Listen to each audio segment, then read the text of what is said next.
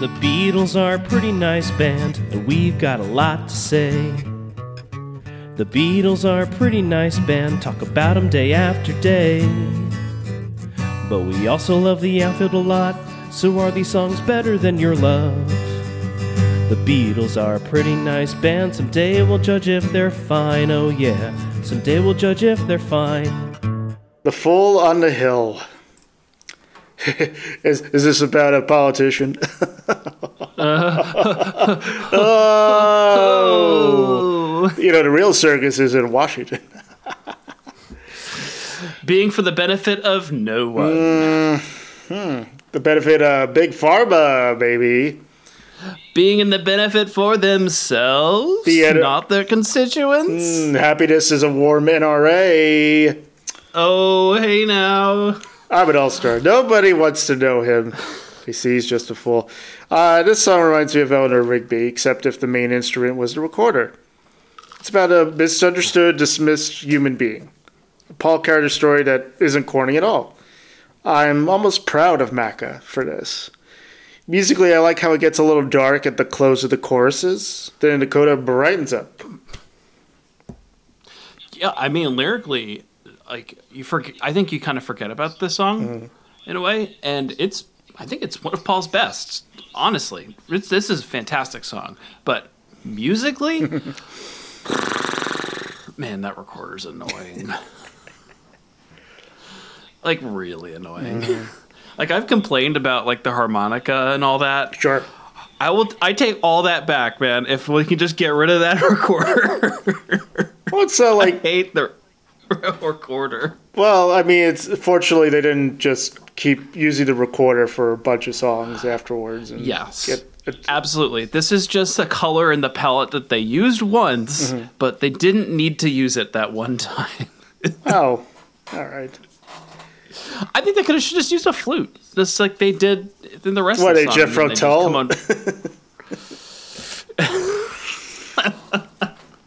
All right, that's using the recorder.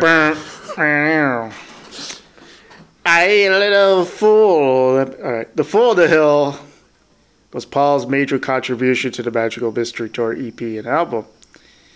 In the companion TV film, it appeared over a sequence shot at a hilltop near Nice in France, which you can see on the YouTubes. John was complimentary of the song. It shows he's capable of writing complete songs. Sounds like a teacher talking about a student, but okay. Such a backhanded compliment. A little bit. A+. Great job. The song was composed on the piano of McCartney's father's house in Heswall near Liverpool, hitting a D6 chord, according to Paul. In his authorized biography many years from now, Paul says he first got the idea for the premise from the Dutch design collective The Fool, who were the Beatles' favorite designers in 1967, and told them that they had derived their name from the tarot card of the same name. And Paul later added he was also thinking of somebody like the Maharishi, because his detractors called him a fool. Because of his giggle, he wasn't taken too seriously. Alistair Taylor, in his book Yesterday, reports a mysterious incident involving a man who inexplicably appeared near him and McCartney during a walk on Primrose Hill and then disappeared again. Soon after, McCartney and Taylor had conversed about the existence of God. In Taylor's account, this incident prompted McCartney to write The Fool on the Hill. Spooky. Apparently, while John and Paul were composing with a little help from my friends, while they took a break, Paul played The Fool on the Hill for John to hear. And John's like, oh, you should write that down. And Paul said, he won't forget. And he didn't. Paul never forgets. Paul does not forget. Don't forget that. What? Paul decided to go to France to film the Magical Mystery Tour sequence, taking with him Mal Evans and cameraman Aubrey Dewar. Despite having no money or passport with him, he managed to talk his way through customs. It's a different time. Pre-9/11, yes. I bet he smoked on the plane, too. I bet he did. The sequence was filmed in the mountains near Nice shortly after sunrise. He later said, "We shouldn't have really had just one cameraman. It was anti-union. Boo. That was another reason to go to France. The unions wouldn't have allowed it in Britain, nor probably in France, but they didn't know we were doing it." Thumbs down. The Love remix of The Fool on the Hill featured cellos from I'm the Walrus, drums from Octopus's Garden, horns and vocals from Mother Nature's Son, and a tamburo drone. So, stuff besides a recorder. On September 6, 1967, Paul recorded a solo demo of The Fool on the Hill in a single take. He played the piano and sang, with no other Beatles appearing on the tape. The demo later appeared on Anthology 2. A reduction mix, Take 6, was then made, onto which McCartney added double-tracked lead vocals and recorder solo, which Andrew loves. So much. John and George filled track 4 with bass harmonicas. A tape loop featuring a flourish of slow-down guitars was also added to the 4th track. This could be heard immediately after the final line, and the eyes in his head see the world spinning round. It's like, that one. Free Flautists added their contribution, scored by George Martin, to the suggestions of Paul. The flute parts were recorded on a separate tape. The song plays over the opening titles of the 2010 Jay Roach film Dinner for Schmucks, marking a relatively rare example of a Beatles recording being licensed for use in a feature film. It's interesting because around that time was The Social Network, which ended with Baby You're a Rich Man, and there was a Ricky Gervais film where he was a dentist that could see the dead. Oh, yeah. And it started with "I'm Looking Through You." So like during that time, it was more acceptable, or it was more lax apparently, to get licensing clearance. Well, that was like, when did the Beatles, just to like totally sidebar here, when did the Beatles, I remember it was a big deal when they were all of a sudden on iTunes, but when was that? I know, I'm pretty sure they were first on Spotify like Christmas time 2015. Okay. And I think they were on iTunes before that, or maybe it was after. Hold on. Why weren't the Beatles? So one or the other. So one or the other, Roger, before or after? Reports at the time claimed that Paramount DreamWorks paid $1.5 million for the song, although Paramount later said the figure was under $1 million. In 2012, The Fool on the Hill was ranked the 420th best classic rock song of all time by New York's Q1043. Q1043.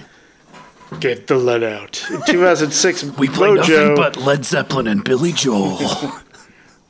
In 2006, Mojo ranked it 71st in the magazine's list of the 101 greatest Beatles songs.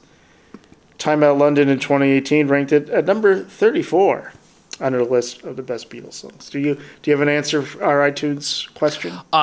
Sorry, I think it was around that time, like 2010. Okay. So I'm wondering if it was like it was a time when, not the Beatles, I'm using this term, when the Beatles were for sale, like they were open for business.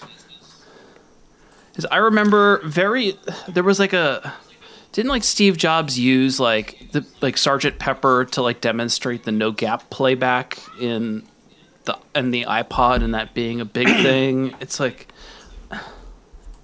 maybe that would track. He was a Beatles fan. So I'm reading, it was in 2010 after 7 years of delay, after protracted legal, financial, and creative negotiations. I do remember it was the thing was like way back when Apple computers got started, they had to sign a thing with, Apple Records, like, we're never, okay, well, we won't dabble in music. And at the time, they're like, yeah, whatever. Why would we do that? And then, iTunes became a thing decades later, and then they got into legal trouble. November 16th, 2010. Which is when Dinner for Schmucks was in 2010? 2010? Yeah. July 30th, 2010. I never saw it. McCartney included The Fool on the Hill on his 1989-1990 World Tour. Keen to embrace his Beatles past, he played it on the same multicolored piano he had used for writing during the 1960s. He introduced the instrument as the Magic Piano. His performances of the song incorporated sound bites from Martin Luther King Jr.'s I Have a Dream speech. In his press conference on the final day of the world tour, McCartney commented that the song was about someone who's got the right answer, but people tend to ridicule him. By the late 1970s, The Fool on the Hill was one of McCartney's most widely recorded ballads. According to an author, it was especially popular among cabaret performers during the late 1960s. And a bunch of artists have covered the song. We don't have to get into them. Love Count, 0. Josie Scale, is this song better than Your Love by the Outfield? I'm really generous this week because I didn't realize I loved Magical Mystery Tour as much as I do. Yeah. I give this a yeah. There you go. I've written down a question mark here because I'm not sure. Because I think lyrically it's fantastic. Musically it's great, but there's just like one thing that really pisses me off about it, and it's that goddamn recorder. So I'm just going to have to overlook that recorder bit and just give it a yeah hesitantly. But a yeah, none the same, and I'm going to write that that's there. So, when we tabulate, it's fine. A win is a win. Loss is a loss. Whether or not you're a fool is beside the point. I don't think you'll be considered a fool for saying yeah. Time will vindicate me. The Beatles are a pretty nice band, talk about them day after day. But we also love the Outfield a lot, so are these songs better than your love? The Beatles are a pretty nice band, someday we'll judge if they're fine, oh yeah, someday we'll judge if they're fine.